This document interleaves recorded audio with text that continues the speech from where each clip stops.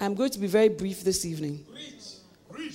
And I just want to talk to you about, daughter, don't be afraid. Hallelujah. Daughter, don't be afraid.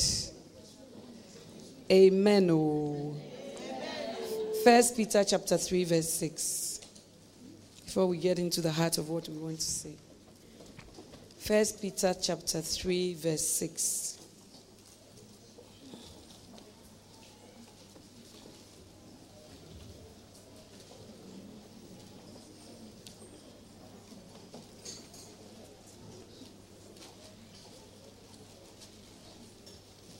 First Peter chapter 3 verse 6. Daughter, don't be afraid.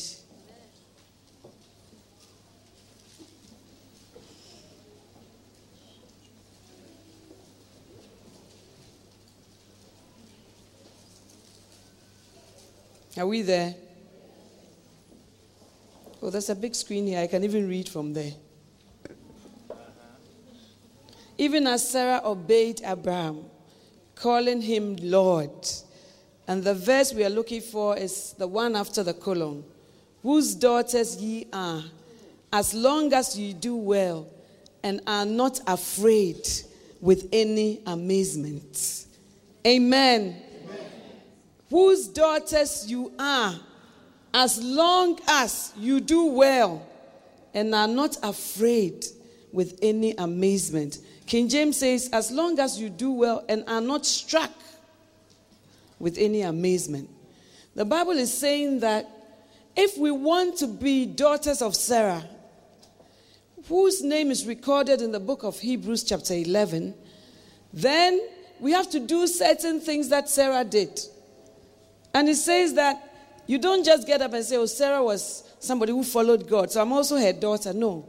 It says that if you want to be like Sarah, and you want to bring forth the fruit that Sarah brought forth, so that her name is on God's roll of honor. And God says that she counted him faithful who had promised to her. If you want to come to that place, then you have to behave like a daughter of Sarah. And a daughter of Sarah, you are a daughter of Sarah as long as you do well. Number one. And number two, and are not struck with amazement, or are not afraid with amazement. Many daughters do well, but as they go on in the journey of life, the things they see, the things they hear, the things they experience gives them slaps. And they become awe-stricken, and we become struck with amazement. And sometimes we are so amazed, so afraid, so terrified that we never move on again. From the time that thing slapped you. You know, sometimes you are not expecting a slap, so you see stars. As long as you are not struck with any amazement. And what are the things that women fear? There are certain common fears of women. The fear of not getting married. Oh God, don't you see how old I am? Oh God, don't you see that life is passing me by? It's not just the feeling, but the fear at a certain point that, hey, will I ever get married? Will my dream come to pass? We become afraid. The fear of not having a child. The fear of marrying the wrong person. Sometimes you are so careful that in the end you marry the wrong person. Because your carefulness is too much. It becomes human strength and human effort. Hallelujah. More than a reliance on the Holy Spirit. Because when the Holy Spirit is doing something, it's with ease. When the Holy Spirit is doing something, it's without sweat.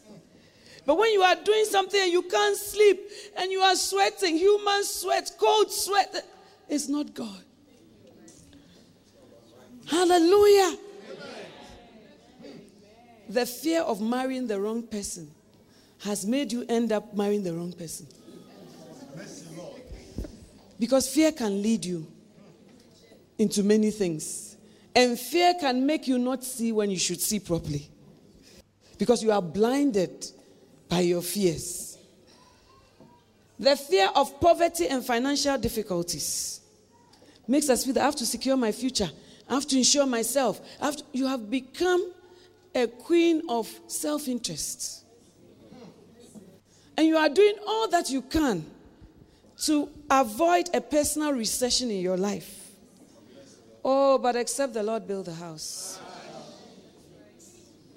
they labor in vain that build it. Have you not heard that stock markets crash? Have you not heard that 9/11 people's investment just went waste? Have you not heard that the dollar can suddenly fall and the Swiss franc can suddenly become weaker? Cursed is he who puts his trust in man. Can you hear that? Do you not know that people cannot even pay their mortgages? They planned, they meant well, but things have changed. The politician gave a promise, the law was there, but after that, oil prices hit an all-time high. And you couldn't control that one. Daughter, don't be afraid. The fear of your children not doing well. The fear of your husband becoming interested in another woman. The fear of your husband not loving you anymore. It happens.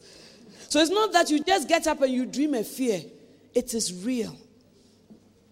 It is said that the word fear is F-E-A-R, false evidence appearing real. The evidence is false, but you think that it's evidence, but it's false. And it appears so real. And some of us have lived so much under the bondage of fear that we don't know the reality anymore. And the lie has become the truth. And we live with it. The fear of becoming a widow. You see, when God called Mrs. Saki home on the 18th of December 2007, around 11 a.m., we were not expecting it. Not even physically. You know, sometimes somebody is sick, and then you can see that the person is not recovering, and you can see that, or they'll tell the person has this disease, and you know that it's by faith, and you are exercising your faith, and you are involved in the fight of faith. This one was no such thing. Amen. She even called me when she was coming from the crusade. Very cheery, happy. Oh, I'm on the motorway. I've come home now. I'm just going to the office. And I said, hey, just now you are going to the office. Try and go home small. He said, oh, no. She even laughed. No, I'm just picking up my car. I'm not really going to work, but I've got some slight malaria, but I'm getting better. That was it. It was Friday. And then we got involved with the Robert Liardon crusade and all that. And every time the husband came, I would ask him, how is your wife? Oh, she's well, Clara. She's well. Oh, today even I asked her, she said she has no pain whatsoever. She's just feeling weak. So I think very soon she'll be okay. Monday morning, I was drinking tea, I tell you. I was relaxing Monday morning with my husband and I was drinking tea. And then he had a phone call. And when he said, what? Huh? Who? And then I got very upset. I put my cup of tea there and I said, who is it? What are they saying? Ooh. You see, you can't get into what they are saying. Ooh, what? And then he just said, tea, I'll be there. I said, what? Ooh. So, Mr. Saki, I will take you to the hospital, but I thought it was one of those things. And even he didn't even arrange with me that, so how are we going? I was left. So when I looked, I said, what do we here? Let me also put my act together and just follow. I tell you, when I was about 10 minutes to the place, the Holy Spirit spoke to me that was it. Not in words, I just saw twice. And I kept saying in my car, no, the devil is a lie. I was speaking in tongues. The driver was driving, but I didn't have anything to do with him. And then about 5 minutes to the hospital, my husband called and said, Mommy, she didn't make it. I said, she didn't what? She didn't what? I started to shout in the car. Oh no, oh no, oh no. And all the things that went with it. And then this year, in February. I was home in the morning again. One of our pastors called me. Oh, I'm just rushing Mrs. Addy to the hospital and I wanted you to know. Immediately. Because of what I had been through before, I was having bad thoughts. And I started to rebuke her. Oh, devil, you are a liar. I resist the spirit of fear. Oh, confessions upon confession. And this time, my husband was not at home. All the bishops had gone for a retreat somewhere. So what is happening? So is she okay? And I didn't get to speak to her too. So my heart was beating. And then the pastor who was taking her, the wife called me and said, oh, the way you were asking the questions, and I thought that Mrs. Addy should speak to you so that you will be assured.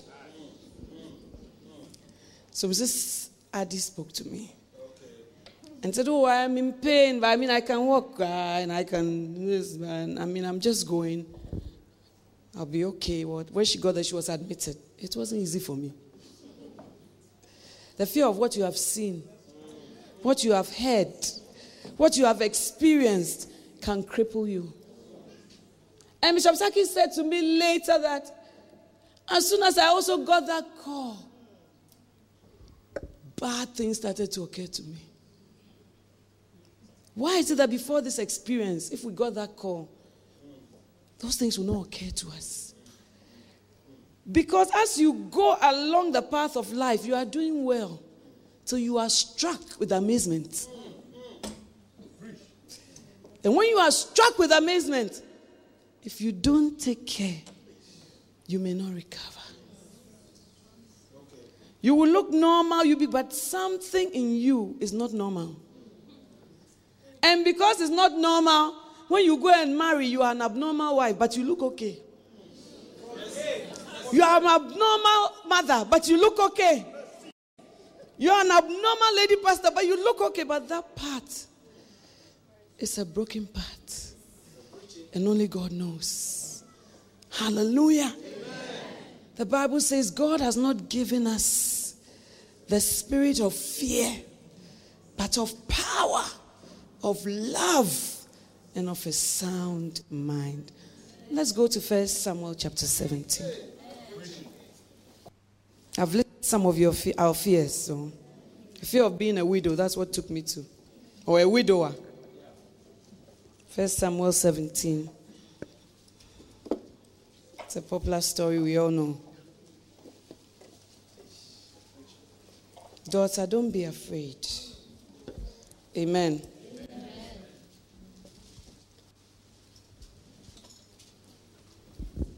Are we there? 1 Samuel 17. Verse 4.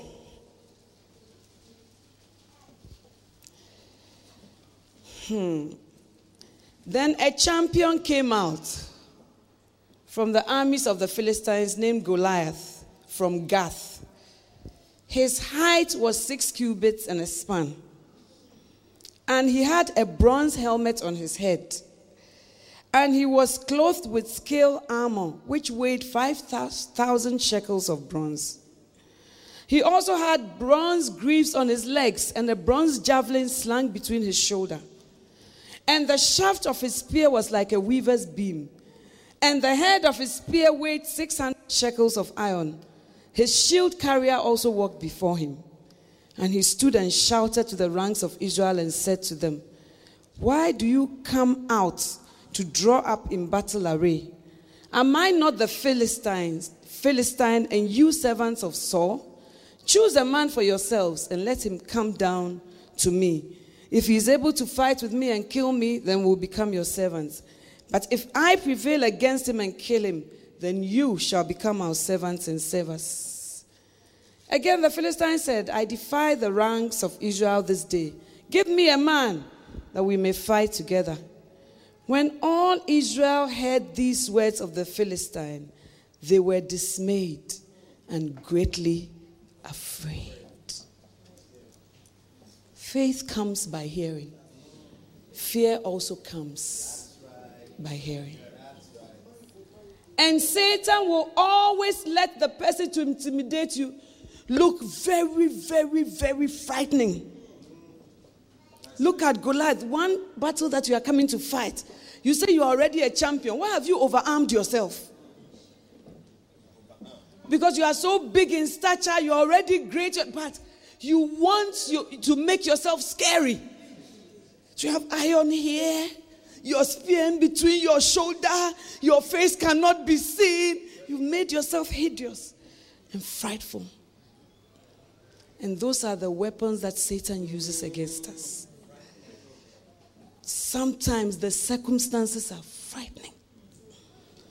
The circumstances look overpowering like a Goliath. And he doesn't send small boys, he sends a champion. The Bible says there came a champion out of the Philistines and said, a champion. Somebody who is used to winning. Somebody who fights at a certain level. That's the kind of person that Satan will send your way. And he will make sure that you lose the battle before the fight starts. It's called psychological warfare. Because when you see, what you see affects you. Hallelujah. And many of us, the things we have seen growing up, the things we have seen on the journey of life, the things we have seen that have not worked, those things are our Goliaths. And they look so frightening. And then after that, he spoke. So it's not just the seeing, it's also the hearing. Hallelujah. Amen. He stood and shouted. Satan will shout so that you will hear clearly. Sometimes he whispers, depending on how. The thing is, he shouted and said that, why are you, I am a Philistine, but you are servants of Saul. If you are talking about nationality, you are a Philistine, we are Israelites. But how do you say you are a Philistine, but you are servants of Saul? Satan will always question your identity. And he will always make you feel small that, are you really who God says you are? Are you really what the Bible says? Is the greater one really in you? Are you sure about what you are saying? Do the verses you speak really work? Is the Bible really powerful? Is the fetish and things not more powerful than that? Amen. And sometimes you get Christians visiting places they shouldn't visit. Because the fetish, before you enter, what you experience, you'll be afraid. But our God is a God of love, so you just come. I love you, So it's not powerful. I want something that I have to do. Something that I have to perform. Something spectacular. One white chicken, one goat. And many people live by that, no matter how educated, no matter how enlightened. Even if they are in Europe, they'll go to Ouija boards, they'll go to psychics, they'll go to, because they look frightening and powerful. But that is the work of Satan. Because he has to make himself look frightening and strange. And anything shrouded in fear is not God.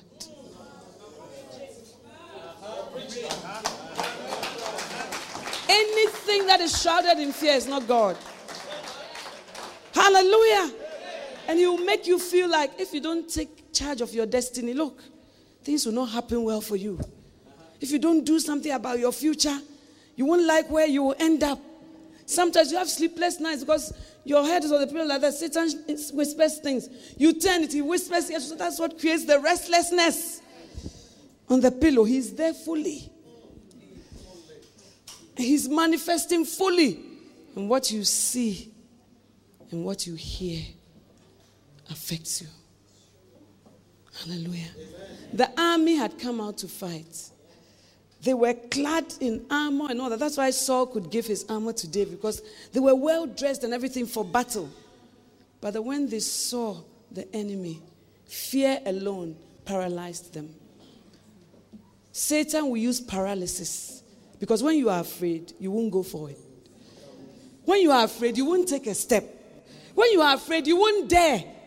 So that paralysis that is created by fear will let you just. It's okay. It's not going to work. This church that I've been sent to make a branch for it, will it work? Satan will say, can't you see only 2 people came? Can't you see when you start the hard way, only 2 people came? You have to. It won't work. So you see, and then you look at that, and you never go forward. You will hear scandalous stories, and it will affect you. Say, hey, all men of God are divorcing. What will happen to my marriage? But the Bible says, looking unto Jesus. Because when you look at the things around you, they are intimidating. And they are fearful. And you know that you are a mortal man. But when you look up, you will see the greater one. Amen. Hallelujah. Amen. And fear, you see, Satan is not somebody who is not able to do things. It's not true. He does it. That's what the Bible says, the greater one. The things on the earth, they are great. They are great, but the greater one puts us over. Hallelujah. And there's so many things we fear. One of them is the fear of man. The fear of man. Proverbs 19.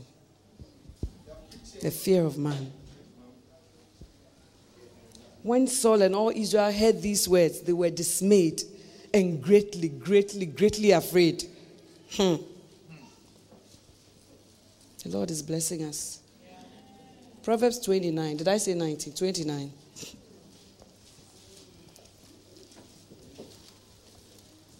Proverbs 29.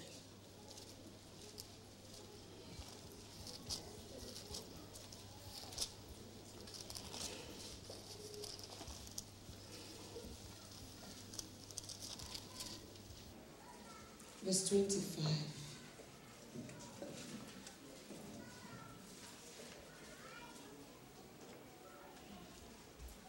The fear of man brings a snare, but he who trusts in the Lord will be exalted.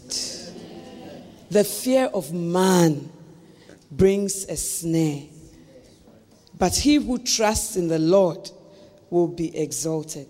Hallelujah. Amen. What is a snare? A snare is a trap. A snare is something that when you fall into a trap, it's very difficult to come out. You don't know how to come out. You are trapped. And therefore, you cannot go into any action because you've fallen into a trap. And the Bible says that the fear of man is a snare. And many of us never become what God wants us to be because we are so afraid of the opinions of men. And we are so afraid of the judgments of men. Oh, they'll laugh at me. Oh, they'll ridicule me. I will look queer. When I talk about Jesus, I will look queer. When I do this, I will not be liked. I will be isolated. The fear of man is a snare. And many of us walk with the fear of man. You are so afraid of that husband God gave you. So afraid that he's your God more than God. He rules you. Eternity, he's on your throne. You are so afraid of it. So many women are afraid. So they don't speak their minds. They don't have an opinion. They don't share their views. Years of intimidation. It's a snare. The fear of man. Now you can't even tell him the truth. The empress robes. He's not wearing clothes. Instead of you telling him he's naked, you say, your clothes are very nice.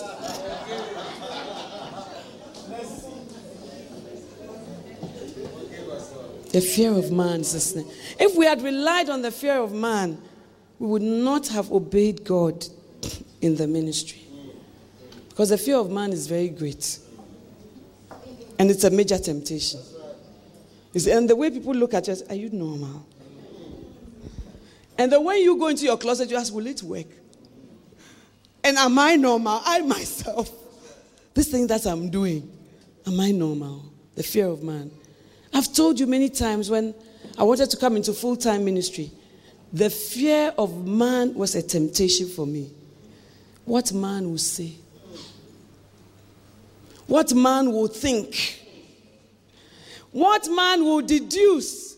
So because of that, I'll just stay as an attorney. I don't want trouble. I want peace. You see, when I was young, I used to think that when you are peaceful, you also have peace. And when you are contentious, then you have contentions. But I've come to see that trouble comes uninvited. Amen. And my favorite verse was, blessed are the peacemakers. Because I thought that if you're a peacemaker, certain things don't come your way. But look, you can be in your corner. Trouble will come for you. The fear of man. Somebody said to me at the time that this time that you are going into full-time, this is the time the church is under attack in Kolegono. So how do you know how secure this thing will be? And some of my friends who are attorneys said to me that, you see, Adelaide, men change. I know Mr. This, from rags to riches. And it's true. Your wife who suffers with you, later when you become big, you don't even remember her. When you are small, you say, let's put our money together. When you become big, you say, keep your money, I keep mine.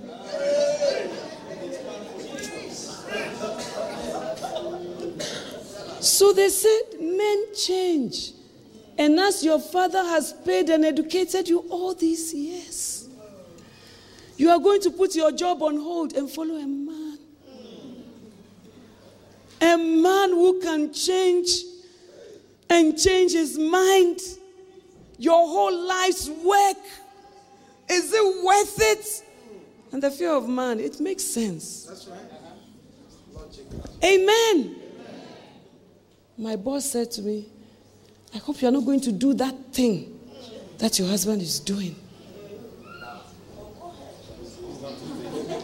And somebody told me, you know, these charismatic churches, they don't treat their pastors' wives well.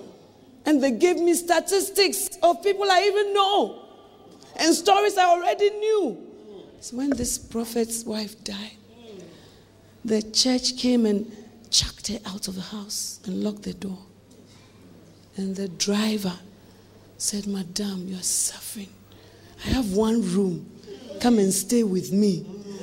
How do you think the story ended?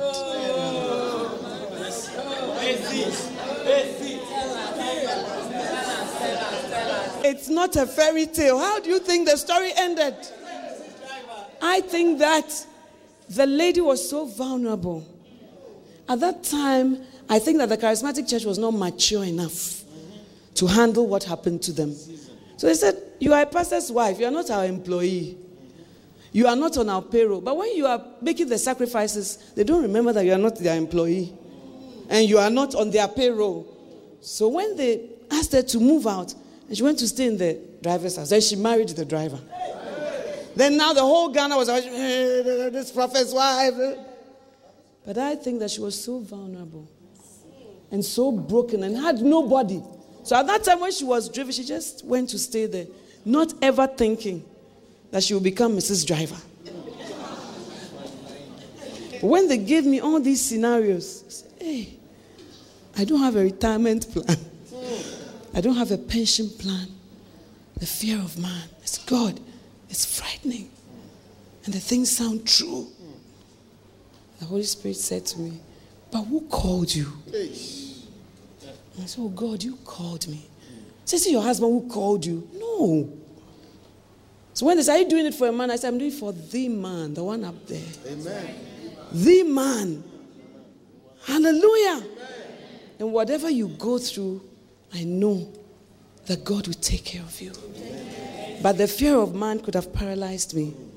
What if, you see, what if this? What if that? Everything you are weighing, you are a crisis management and risk management factor consultant.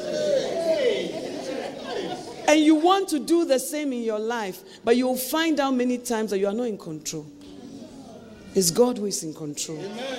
The fear of man is a snare. And your life is not in any man's hands. Your life is in the hands of Almighty God. Hallelujah. But many times, because your boss decides, because this person decides, because they say, oh, what will this person do to me? But God can tell that person that night, I need you in heaven. I need you tonight in heaven. That husband that when he's coming, you are so afraid. Well, what can you do? Well, amen. The fear of man is a snare. And the fear of man will not help us to go forward. The fear of sudden destruction. Proverbs chapter 3. Hallelujah. Amen. Daughter, don't be afraid. The fear of sudden destruction. Proverbs 3:25.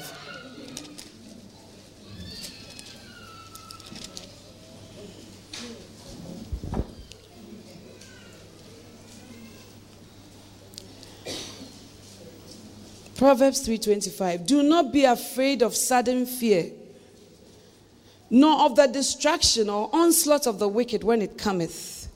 For the Lord will be your confidence, and he will keep your feet from being taken. Amen. Hallelujah. Amen. Do not be afraid of sudden fear, of sudden destruction when it cometh. Hallelujah. A lot of the things, the reason why we fear is we look at people and say, this thing happened suddenly. Like I was telling you about Mrs. Sack, it was sudden. You see, and then so that sudden fear grips you. And that is why you are just walking on the road and then you are struck with amazement. Sudden fear, sudden distraction. It's sudden. You go here, oh, somebody's daughter has been knocked down by a car. Hey, what can happen to my children? Here, and I have to look. Oh my God. And if you listen to and watch Sky TV, oh, they'll give you many reasons why. 25 reasons why you should be afraid. My husband and I always ask for this channel. Every day they are killing people. Bones are being discovered in somebody's house. Something is going on. But if you look at sudden destruction, even 9/11, you won't fly. You won't fly. You won't preach the gospel. You won't obey God. You say, let me just be here. You see, I met a white lady in South Africa flying for the first time to Australia. The woman was weeping. As we were waiting, she was weeping. I didn't know why. So I went up to her and I said, oh, so why are you weeping so much? I was with Lady Pastor Bridget Mayan. And she said, can you tell me what it's like in the aeroplane? I've never sat on an aeroplane. And Australia is so far. I don't know what's going to happen to me in between South Africa and Australia. She was red with tears. And I said, but why are you going anyway? If you are so afraid. And she said she had a dear friend who left South Africa during the apartheid just before they got independent. And that friend settled in Australia and now wants to see her. She's a very, very close friend. So she wants to go, and the friend has bought her a ticket and everything. But, you see, it would be okay if you could just close your eyes and be there. But then now she has to go into this thing. I tell you, at the time, it wasn't even funny. Even walking, the woman couldn't walk. Her steps were very, when they called us to come, and she asked me, so my bag, what will I do with it? She has not seen inside the airplane before. So I said, what are you afraid of? It's a plane crash, death. Oh, it's because you have no one to trust in. And you have no one to depend on. I said, really? She said, but she asked me, are you not afraid? I said, no. Anything can happen. But I know that God's hand is in everything. God. And she kept on weeping. I had to walk her literally to her seat. And she asked me, so what do I do with my bag? I said, there are things up there. You open. And then you put your bag in. She wouldn't open her eyes. She wouldn't look. She wouldn't. And I said to her, when we get to Sydney, she said she was also transiting. So from there, she will be going onward to Auckland or somewhere. Auckland.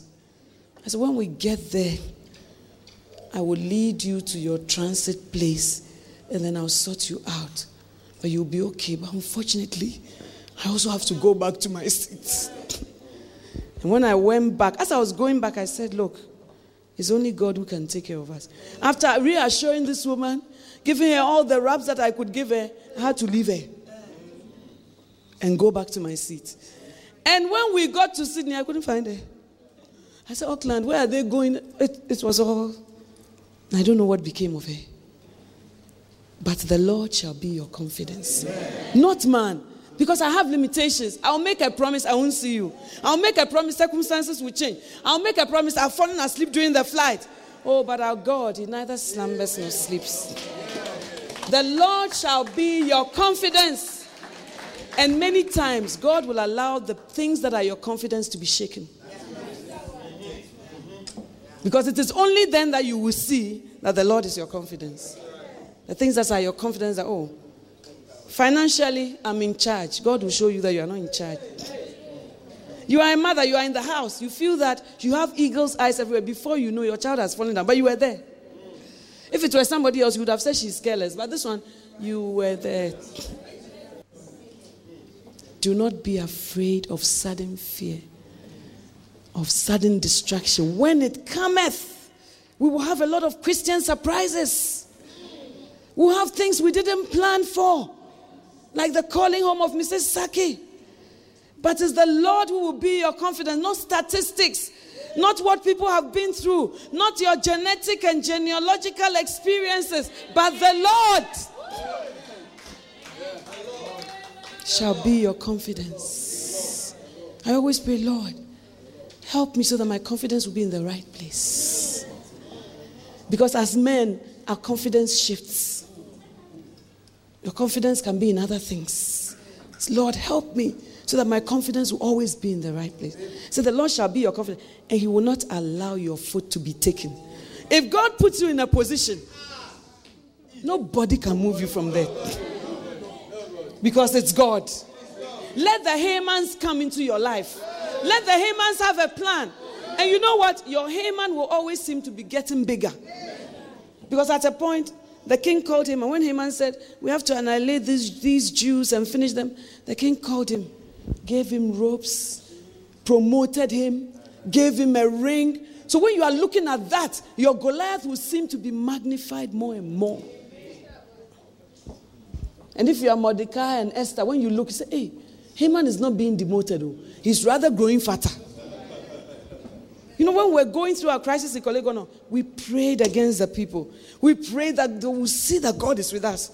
And as Bishop said, they were rather growing fatter. They were rather prospering more as we saw them around there. But the Lord shall be your confidence. And He will not allow. He will not permit your foot, your place, your position to be taken. When you know that as a wife, you will stop fighting unnecessary battles. He will not allow your foot, that foot that stood there and said, I do. The Lord will not allow it to be taken. Amen. Hallelujah. Amen. But that happens when the Lord is your confidence. Not when other things are your confidence. But when the Lord is your confidence, He will not allow your foot to be taken. Some of us, our confidence is in our marriages. So, once we have 2 salaries, I'm secure. Once we have that, I'm okay. Once we have a home, I'm all right. Once we do, you are not all right. You're not all right. These things cannot be your confidence. It cannot be. I have come to see that sudden distraction is real. Amen. Because when I went to the car, someone just like, I said, Bishop Saki, your wife is not dead. And he said, Mommy, I said, she's not dead. Touch her and see. She's warm. I couldn't accept it. And I lifted her. I gave her a hug. I kissed her. I said, she's alive, Bishop Saki. There's nothing wrong with her. He said, is that so? I said, it is so. I said, don't allow them to take her to the mortuary. She's okay. He said, It's like the two of us against who? Against the hospital officials. But as time went on, then I had to leave. And I saw that it's God who is your confidence. There's nothing. Because you say, what did I do wrong? Where did I go wrong? All those things will be shaken. The Lord will let you know that it doesn't depend on your righteousness. It doesn't depend on your holiness. It doesn't depend on your goodness. The Lord is your confidence, not your goodness, not your righteousness. The Lord. Hallelujah. The Lord shall be your confidence. So that when I look at the Healing Jesus DVDs, and I see they have to plow a whole road before they will go. And when the trucks are going up, they get stuck. And when this and that. Hey, if I want to have sleepless nights, I have a lot of my life. If I want things to think about, I have a lot of material. But I said, Lord, you are my confidence. Not the statistics, not the things I hear, not the things I see, but you. The Lord shall be your confidence. And he will not allow your foot to be taken. You will go through the things, yes, but you will not go under. Amen. When Jesus was crossing with his disciples, you see, one thing I don't understand about God, we were all happily somewhere. Then you said, come, let's go to the other side. We haven't said we want to travel anywhere. It's not our idea. It's not our petition. We didn't ask you. We're just there. And then you, Jesus, you send the crowd away. Oh, let's go to the other side. And we know that we are walking with the King of Kings and the Lord of... In fact, it has not even occurred to us that something bad could happen. And the Bible says, as they were going, there were also other little ships, the book of Mark says, with them. So as the other little ships are there, Jesus' ship is also there. We are going. Then suddenly, there are many suddenlies. If you are not struck with amazement. The striking will come, but overcome the amazement quickly. Don't be so baffled. And move on. And the Bible says there arose a great storm. And the ship was being filled with water. That is what I don't understand about God. Lazarus has died. We've called you, you won't come. 4 days when it's more difficult. You have made us embalm him, put him in the tomb, roll a stone, when you could just have come and stood by his bed and said, Lazarus, come forth. You have come to give us extra work. And then when you got there, you cried. What's the essence? You knew. Now you have started to cry. What is that? Crocodile tears. And Jesus wept. The shortest verse in the Bible. And Martha said, Lord, if you had been here, my brother would not have died. And many of us, we don't want the experience. We want God to shield us from the experience. Like Martha. If you had been here, then I wouldn't have had to go through this. If you had been here, then I wouldn't have had to have this unpleasant experience. But God will allow you to go through it. Because he doesn't see the way you see. And he knows that you will be all right. So the storm was filling the ship or the boat. And then you, Jesus, even if you were awake, like a captain or an anchorman, and you are looking, then we see that you are concerned. But you are asleep. It's not even that you are even aware of your environment. You are actually asleep. And in many times in our walk with God, he will seem to be asleep. But his presence is there. Amen. He may be asleep, but his presence is with us. Amen. Hallelujah. Amen. And so they have to come and wake you up in the midst of the storm. Can't you hear? The ship is filling up, it's shaking. There are storms, there's wind. At least feel the water under your feet or something. You are asleep. Because God is not ruffled like we are by the events of this life. He just knows that you will be okay. So they woke you up. Carest not thou that we perish? And that's the reason why we go into fear. Because we feel he doesn't care that we perish. Carest thou not? Carest thou not that we perish? And then he got up and rebuked. You see, if you rebuke, Rebuke it early so we don't even have a storm. But you wait, we have a full-blown storm. Almost. The delay tactics of God. Lazarus, 4 days, the thing is smelling. The embalmed medicines have gone into the body more. You are now coming to say, and wrap him and let him go, you know. But that's why his ways are not our ways. Amen. And so you will go through the fearful experience. You will see the storm here. Your heart will sink. You will see the boisterous winds. Your heart will sink. But in the midst of it, he will stand up at the right time and rebuke your winds. That is God. Daughter, don't be afraid. Hallelujah. But we think that fear means something bad will not happen to you, then you will not be afraid. No. You will have a lot of opportunity to be afraid. And you will have good reason. It's not that you won't see things that will make you afraid. You will have experiences that will make you afraid. You will see them, you will experience them. But in the midst of it, he's saying, let me be your confidence. The Lord shall be your confidence. And when I heard Mrs. Adi was sick, I went to visit her in the hospital. What's wrong with you? And this and that. She was telling me, I also thought I'll just go. I said, hey, sister. Don't say even the things you are saying. And I said, it occurred to me too. Confessions of a window cleaner. We all made our confessions. But you will have a fearful experience. That's what I'm trying to say. You will have a fearful time in the boat. You have a fearful time when your Lazarus will seem not to rise up. You will have all those fearful experiences. But in the midst of it, he says, fear not. Amen.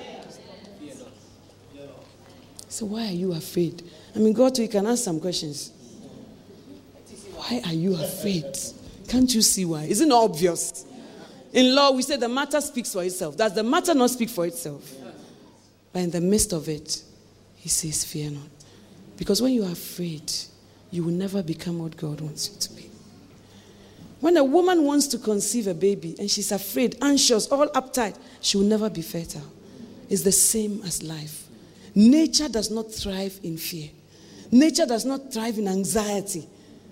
God does not work in such environments. The Holy Spirit doesn't feel free in a tense atmosphere of fear. Do not be afraid of sudden distraction, nor of the distraction of the wicked when it cometh, because it will come. For the Lord will be your confidence, and he will not allow. Turn to the person next to you and say, he will not allow your foot to be taken. Hallelujah. So, Lady Pastor, how do we overcome fear? You said don't be afraid. How do we overcome fear? Hebrews chapter 2. Hebrews chapter 2.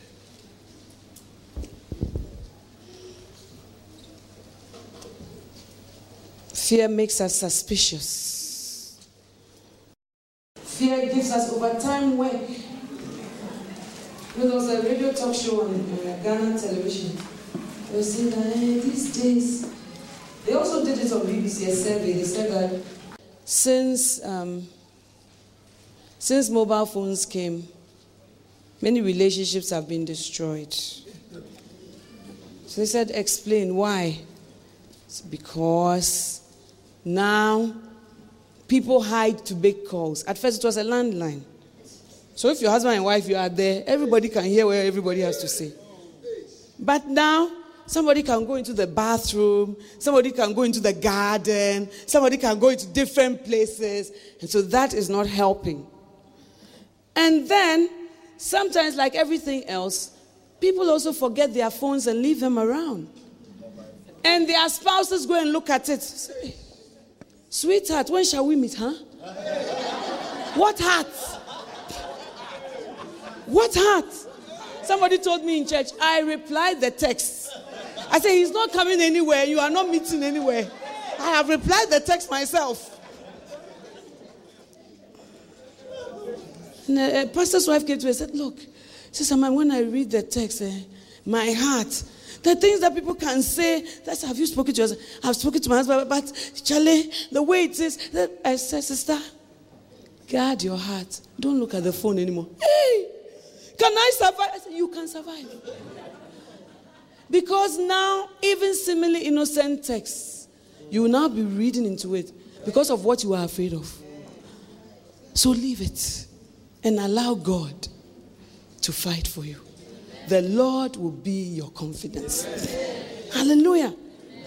Somebody saw it and said, my husband has gone to tell a girl in church, I like your blouse today. I said, number one, you must know that, excuse me to say, men can be very foolish sometimes. No. I like your blouse. Oh, no, you are wearing my favorite blouse today or something. So it was a big beast. I've been called to go and solve such a beast. And the man will say that, but this text is innocent. Why does she think that? Long matter. And after that, now the wife is always looking for the phone. Let me see. What's happening? Can you be the policeman of your spouse? Can you be everywhere? Even private detectives can be everywhere. Can you install CCTV in your house, in his car, at work? There was a couple like that. So much fear. The marriage is now broken. Because every time, where have you been? Well, interrogation. But you and I know that if we want to be bad, we don't need anybody's permission. But all things are naked unto him. And to him with whom we have to do. And because of these fears, you see, we have seen the badness of women before. And we have seen strangeness before. So when we say, this, I know. And because you know, you overreact. And you destroy an otherwise good thing. Mercy. You see, and you have made yourself prosecutor, attorney for marital affairs, minister of interior and domestic affairs. And you are never at peace because you are looking. Some people say, I look in his pocket. I looked on his shirt. I saw a lipstick. I looked at it. If you see the telltale signs, talk to your husband about it. But if you are looking for evidence, you will find a lot. Right. But it will be false evidence appearing real. And in the end, we destroy our relationships. And we didn't intend to do that. But when the Holy Ghost is your policeman, oh my God. And when you get down on your knees, say, ministering angels, I dispatch you. Go and do your work. And then after that, you curl and sleep. Because the angels are at work. But you, even 6 hours, you can't keep watch. 4 hours, you can't keep watch. The Lord shall be your confidence. And he will not allow your foot to be moved. Hallelujah. You will always have evidence of the real. You will always be in the boat. You will see a storm for real. You will see the wind for real. But that should not lead you. That should not be your guiding post. Your guiding post should be the presence of the Lord in the ship. Because it makes all the difference. Hebrews chapter 2, and we are ending.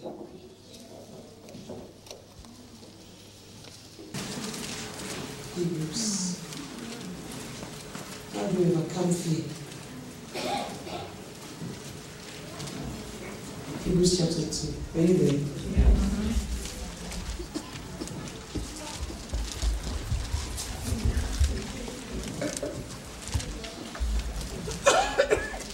I'm also looking for as all of us should. Hallelujah.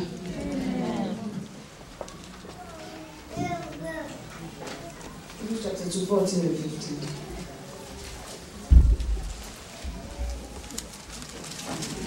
Since then the children shared in flesh and blood, he himself likewise also partook of the same, that through death he might render powerless him who had the power of death, that is the devil, and might deliver those who through fear of death were subject to slavery all their lives. I'll first of all read the verse 15. It says that Jesus conquered death through death. And he did that so that he might deliver those who through fear of death were subject to slavery or to bondage all their lives. When you are afraid of something, it now becomes your Lord.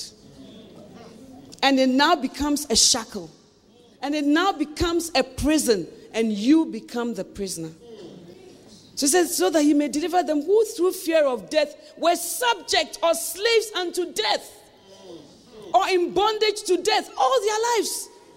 The thing that you fear that you want to go far, when you walk in the spirit of fear, it rather overcomes you, shackles you, and holds you in bondage.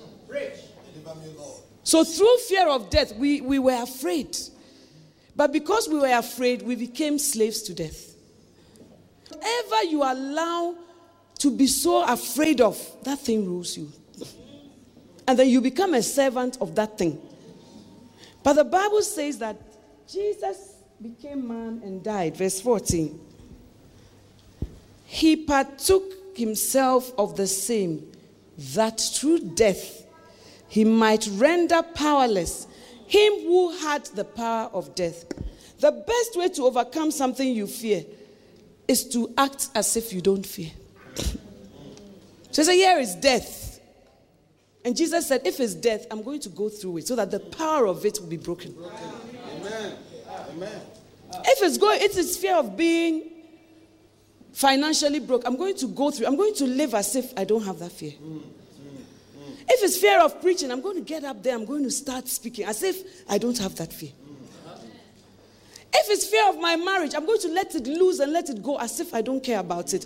But that will break the power of that fear over me. So through death, he conquered he who had the power of death. So the best way to break the power of fear over our lives is to do the opposite of, you know that when I'm afraid, I'll react this way. But when I'm not afraid, I'll behave this way. So I will choose the one that is like I'm not afraid. Hallelujah.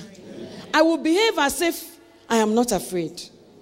But if you stand there contemplating, what shall I do?